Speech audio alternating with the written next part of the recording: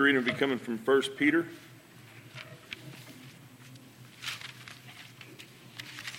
1 Peter chapter 5, verses 6 and 7. 1 Peter 5, 6 and 7.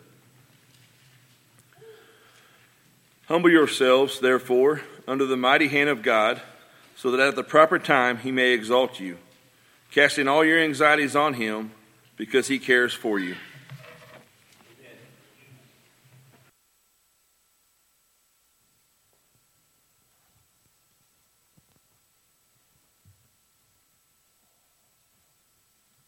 Good morning. It's wonderful to be with you this morning. I appreciate that you chose to be here to continue to worship God with us. This morning, I want to talk a little bit about casting. I like to fish. A lot of us like to fish. I'm going to be in trouble. I brought my son's fishing pole. When I was a young man, when it came time for me to learn to fish, my dad took me, my grandfather, we'd go and they said, okay, it's real simple. You put the bait on, you push the button, you put it back over your head and you throw it. I spent a lot of time going smack, dropping my bait directly into the water. I had to learn. I had to learn how to get better. I had to learn that we had a goal, an aim for being there. It wasn't just to have a good time, but to learn. To be spending time together. This morning, if you would, let's turn over to 1 Peter. Peter spends time writing to a group of people who were going through hard times, difficult persecutions. They were beat down and they were being dragged out of their homes. They were being persecuted, put to death, all for the name of Christ. And Peter would write to them beginning in chapter 1, explaining and trying to hold them to the fact that God still loves them. Oftentimes, and I'm guilty of it, I make God about this big, right? And I'll put him in my pocket. And I'll say, I got this. God, you just right in my pocket. I'm here to tell you this morning, there's not a pocket on the face of this earth that's big enough to hold his pinky toe in it. We teach our kids in Pew Packers, my God is so big, so strong, so mighty. There's nothing my God cannot do. Peter began in chapter 1 reminding them of that God, reminding them of a hope, reminding them of the aim that they were supposed to hold to.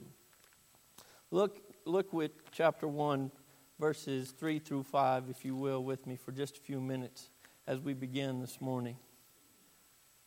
1 Peter 1, verses 3 through 5. Blessed be the God and Father of our Lord Jesus Christ, who according to his abundant mercy has begotten us again to a living hope, through the resurrection of Jesus Christ from the dead, to an inheritance incorruptible and undefiled, that does not fade away, reserved in heaven for you, who are kept by the power of God through faith for salvation, ready to be revealed in the last time. He chose us. He reserved a place for us. He made it perfect. People that are going through rough times need to hear that. That we have a God who has taken care of everything else. We may be going through it right now, but when it's over with, it's going to be so much better. So much better. Continue down in chapter 1, look at verses 18 through 21. Knowing that you were not redeemed with corruptible things like silver or gold from your aimless conduct received by traditions of your fathers, but with the precious blood of Christ as a lamb, without blemish, without spot. He indeed was foreordained before the foundation of the world, but was manifest in these last times for you, who through him believe in God, who raised him from the dead and gave him glory, so that your faith and hope are in God. Carl did a great job during our communion meditation of pointing us to the numerous names of Jesus and showing us his love and his desire to be that sacrifice for us. Paul's reminding the people, you're bought with a price. Don't give in to the things that go on in this world. Hold fast to Him. He cares for you. Turn over to chapter 2, verses 9 and 10, as we continue to build this idea of God caring for us.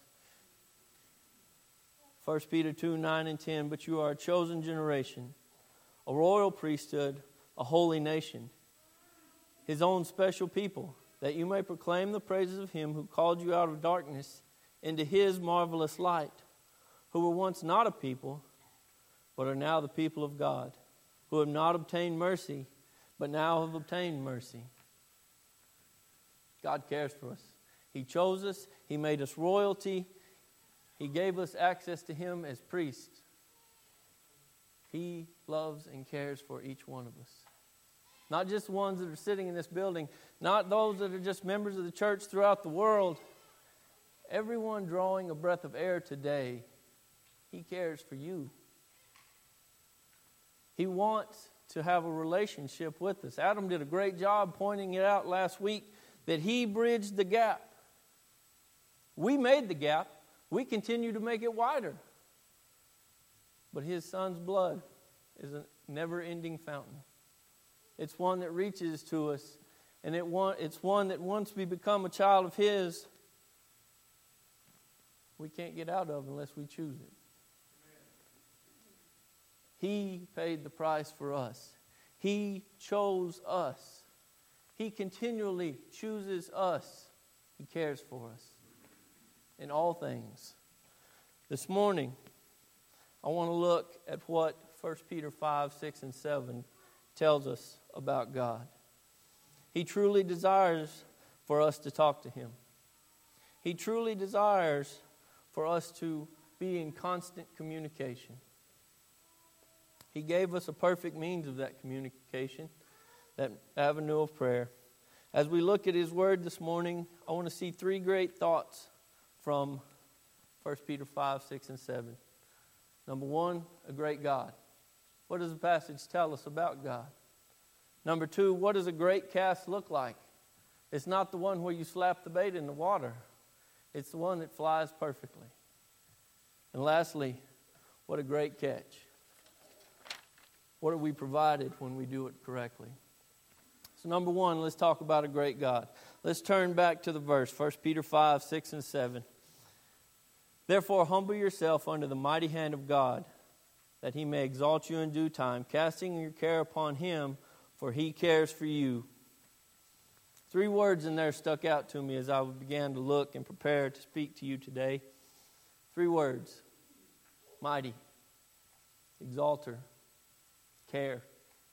We established that He cares for us in the introduction, but look at that idea of a mighty God. I'm taken back to Genesis 1:1. I'm taken back to the fact that in the beginning it was dark, there was nothing there, and God said, "Let there be light." He didn't snap His fingers. He didn't clap His hands. He didn't have to make a concoction to have light appear. He spoke it into existence. In the kids' classes, we've been looking at Noah and the flood for the last few weeks. Man continued to grow, and evil was in his heart continually. God was sorrowful that He had made them, and He destroyed the earth. He destroyed it with water. It was nothing for Him. He opened the floods from the heavens and from the seas, and He completely covered the earth in 40 days with water. He's a mighty God. He can do whatever He wants. Perhaps His mightiest act. If we look at chapter 1, verse 21 again. Who through Him, believing God, who raised Him, Jesus, from the dead, and gave Him glory, so that your faith and hope are in God. His mightiest act, proving that He had power over death. The book of Acts is full of reminders of the fact that God raised Jesus, and He will raise us as well if we are faithful children of His. Turn with me to Acts chapter 13 and verse 30 this morning. Acts 13 and verse 30, as we look at this mighty God. But God raised him from the dead. When we think of the things that God has might over, we see it here. We see that he has might over creation. We see that he has might over death. We see that he, even back to Exodus chapter 7 through 12, we see that he has might to change the minds of men. He used the plagues to get his people out of Egypt. He showed one who thought he was a god what a true God looks like. Pharaoh at those times would set themselves up to the point that they would be the one that were worshipped. God proved, I'm bigger than this man. I'm so much bigger than this man. But not only is he a mighty God, he's an exalter. Back in 1 Peter 5, 6, and 7. He exalts. He's one who sets up above. He chose us. If you remember in chapter 2, verses 9 and 10. He chose us. He made us royalty through his son's blood. He's an exalter. He's one who sets us up.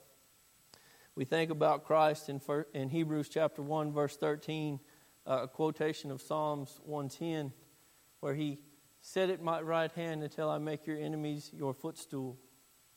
He exalted Christ.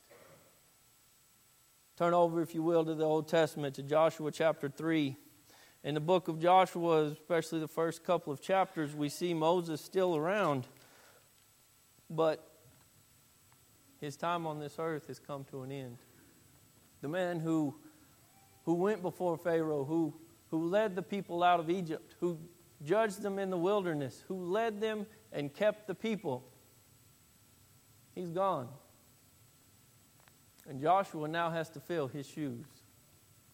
You can imagine he's a little nervous. But in Joshua chapter 3, verse 7, the Lord said to Joshua, this day I will begin to exalt you in the sight of Israel, that they may know that as I was with Moses, so I will be with you. He exalted him. He set him up. He said, I've got you. Continue to lead them. I will guide you where you need to go. He's an exalter. I think of the Beatitudes. If you would, turn to Matthew chapter 5. Each one of these, a selfless attitude, a selfless thought that Christ gives to the people in the Sermon on the Mount. Blessed are the poor in spirit. Blessed are those who mourn. Blessed are the meek. Blessed are those who hunger and thirst for righteousness. Blessed are the merciful. Blessed are the pure in heart. Blessed are the peacemakers. Blessed are those who are persecuted for righteousness' sake. Each one of them comes with a reward. Each one of them comes with, you did this, you held fast. Here's your crown of life. Revelation 2:10. He's an exalter. He's mighty. He's an exalter. And as we pointed out, he cares for us. He called us. He chose us.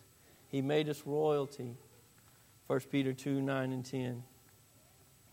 We can see through the entirety of God's Word, He is held to His plan. He is a mighty one who exalts His people because He cares for us and has a desire to be in a relationship with us. When it was perfect in the garden, He enjoyed it. He was with man. He was with creation.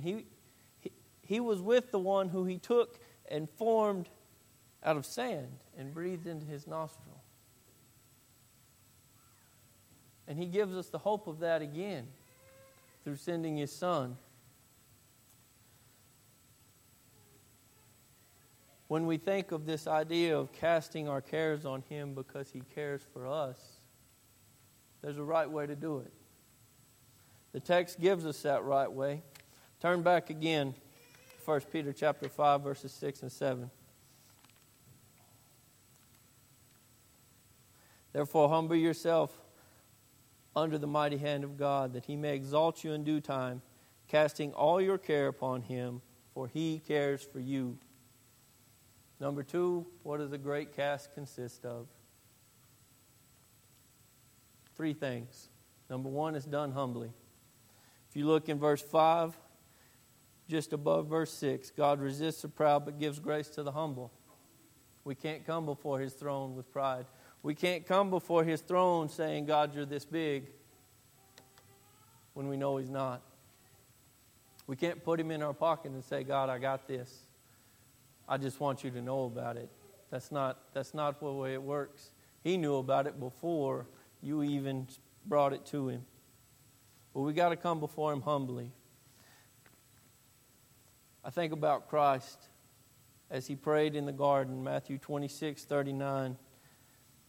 He was on His face. He begged, He pleaded. He knew the suffering that He would have to endure. He knew the separation that He would have to take because of the sin that He would soon carry on His shoulders. And He humbly bowed before the Father and He said, if it be your will, let this cup pass from me, but not my will, but yours be done. He is our perfect example in everything, Christ is. And so when we see Him come before the Father, even in the model prayer, we see His humility. We see humility. We know we need to have it when we go before the Father. The attitude is humble. A great cast next consists of persistence. 1 Thessalonians 5:17, pray without ceasing. We can't give up. We can't stop. We didn't stop praying for Miss Elaine because she had a good day. We continue on. We didn't stop praying for Miss Margaret because she was here with us last week. We continue on. We didn't stop praying because Brother Eddie is sitting here with us this morning, that his eye will continue to heal. We got to keep going. We've got to be persistent in prayer, constantly going before His throne. I'm reminded of the Old Testament character Nehemiah. Nehemiah was a man of prayer. He didn't do anything without talking to God first. Turn to Nehemiah chapter 1. In Nehemiah chapter 1, he begins to mourn and pray as he hears the state of Jerusalem. The walls are broken down, the gates are burned with fire. In 1 verse 4, I was fasting and praying before the God of heaven. For many days, the text says, he fasted and prayed. He went before God persistently. He doesn't stop there. If we continue on through Nehemiah's life, he, even in verses 5 through the end of chapter 1, is an example of one of those prayers that he prays for boldness, for strength. When he has opportunity to take it, chapter 2 sees Nehemiah in his day job, if you will. He's a cupbearer for the king. And he stands before the king with a sad countenance about him. He stands before the king, and the king says, are you sick? Do I really need to take this cup from you? And he says, before he answers the king, he prays. Chapter 2, verse 4. What do you request? So I prayed to the God of heaven. He was persistent. As they continued to be granted the opportunity to go and rebuild the walls and the gates of Jerusalem, they ran into different obstructions. That didn't stop Nehemiah from going to the Father. He prayed in chapter 4 that these men who were hindering them, that their sins would not be forgotten before God. He continued as they built the wall and felt the hindrance in chapters 4, 5, and 6. He steadfastly went to the Father. He prayed without ceasing. He knew who the strength came from, and it was from God. So we pray humbly, we pray persistently, and lastly, we pray specifically. Matthew 26:39 again, Jesus was specific when he went before the Father. He said, Father, take this from me, but not my will, but yours be done. Turn to John 17 with me as we see that prayer again. John 17, and each as he went through this prayer and he prayed to the Father, it was specific. It was for somebody. We look at chapter 17 and first portion, verses 1 through 5, he prays for himself. Glorify me as I have glorified you. I have finished the task you've given me, Father. I've done what you've told me to do. In the next section, he prays for his apostles, for his disciples, for those who were closest to him, that they would continue, that they would be kept, that they would be unified, that they would continue on preaching and showing his love and his word to those who were in the world. He prays for their protection. And lastly, at verses 20 through 24, he prays for us, those who would believe because of their testimony. We have it written down for us. He was specific. James chapter 5, verses 14 and 16 deal with specifically in prayer when you're in need, when you're sick. We can pray at all times, when we're happy, when we're sad, when we're in a bad way. We have one who hears us. When we do it right, when we're humble, when we're persistent, when we're specific, when we come before his throne. And when we do it right, just like when we cast right, we have a great catch. What do we get when we do it right? When we come before the Father correctly, we gain hope. Turn to Romans chapter 15 and verse 13. Romans 15 and verse 13.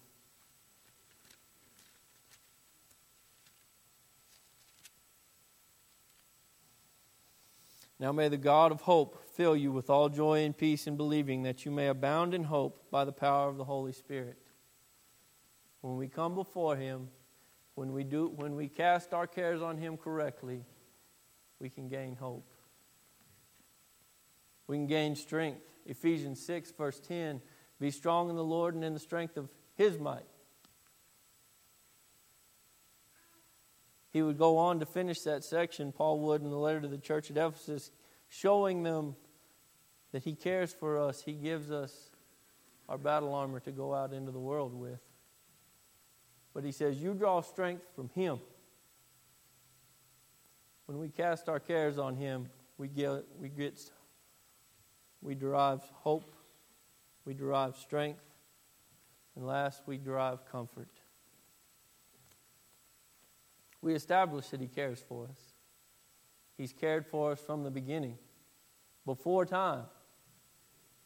I don't know that it happened, but I could see it. Him, Jesus, the Holy Spirit sitting around the table saying, I'm going to do this. I'm going to create the earth. They're going to mess it up. Jesus, we're going to need you to step in. And he said, I got this. He cares for us.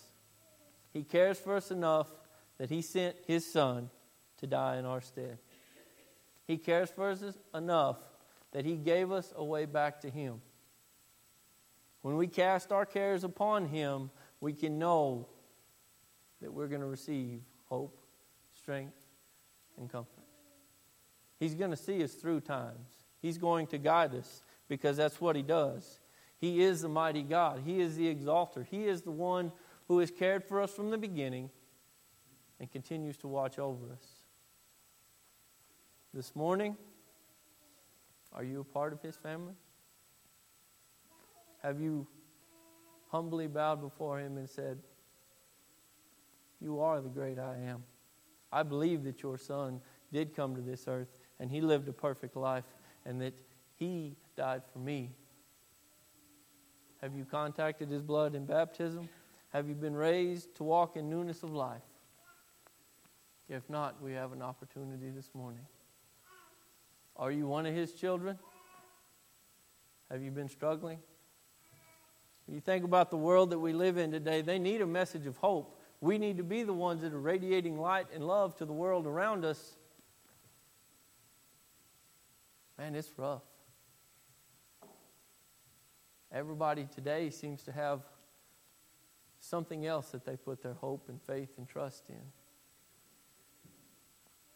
We've got to be the ones that point him back to God. This morning, if you need anything from this congregation, please come while together we stand and sing.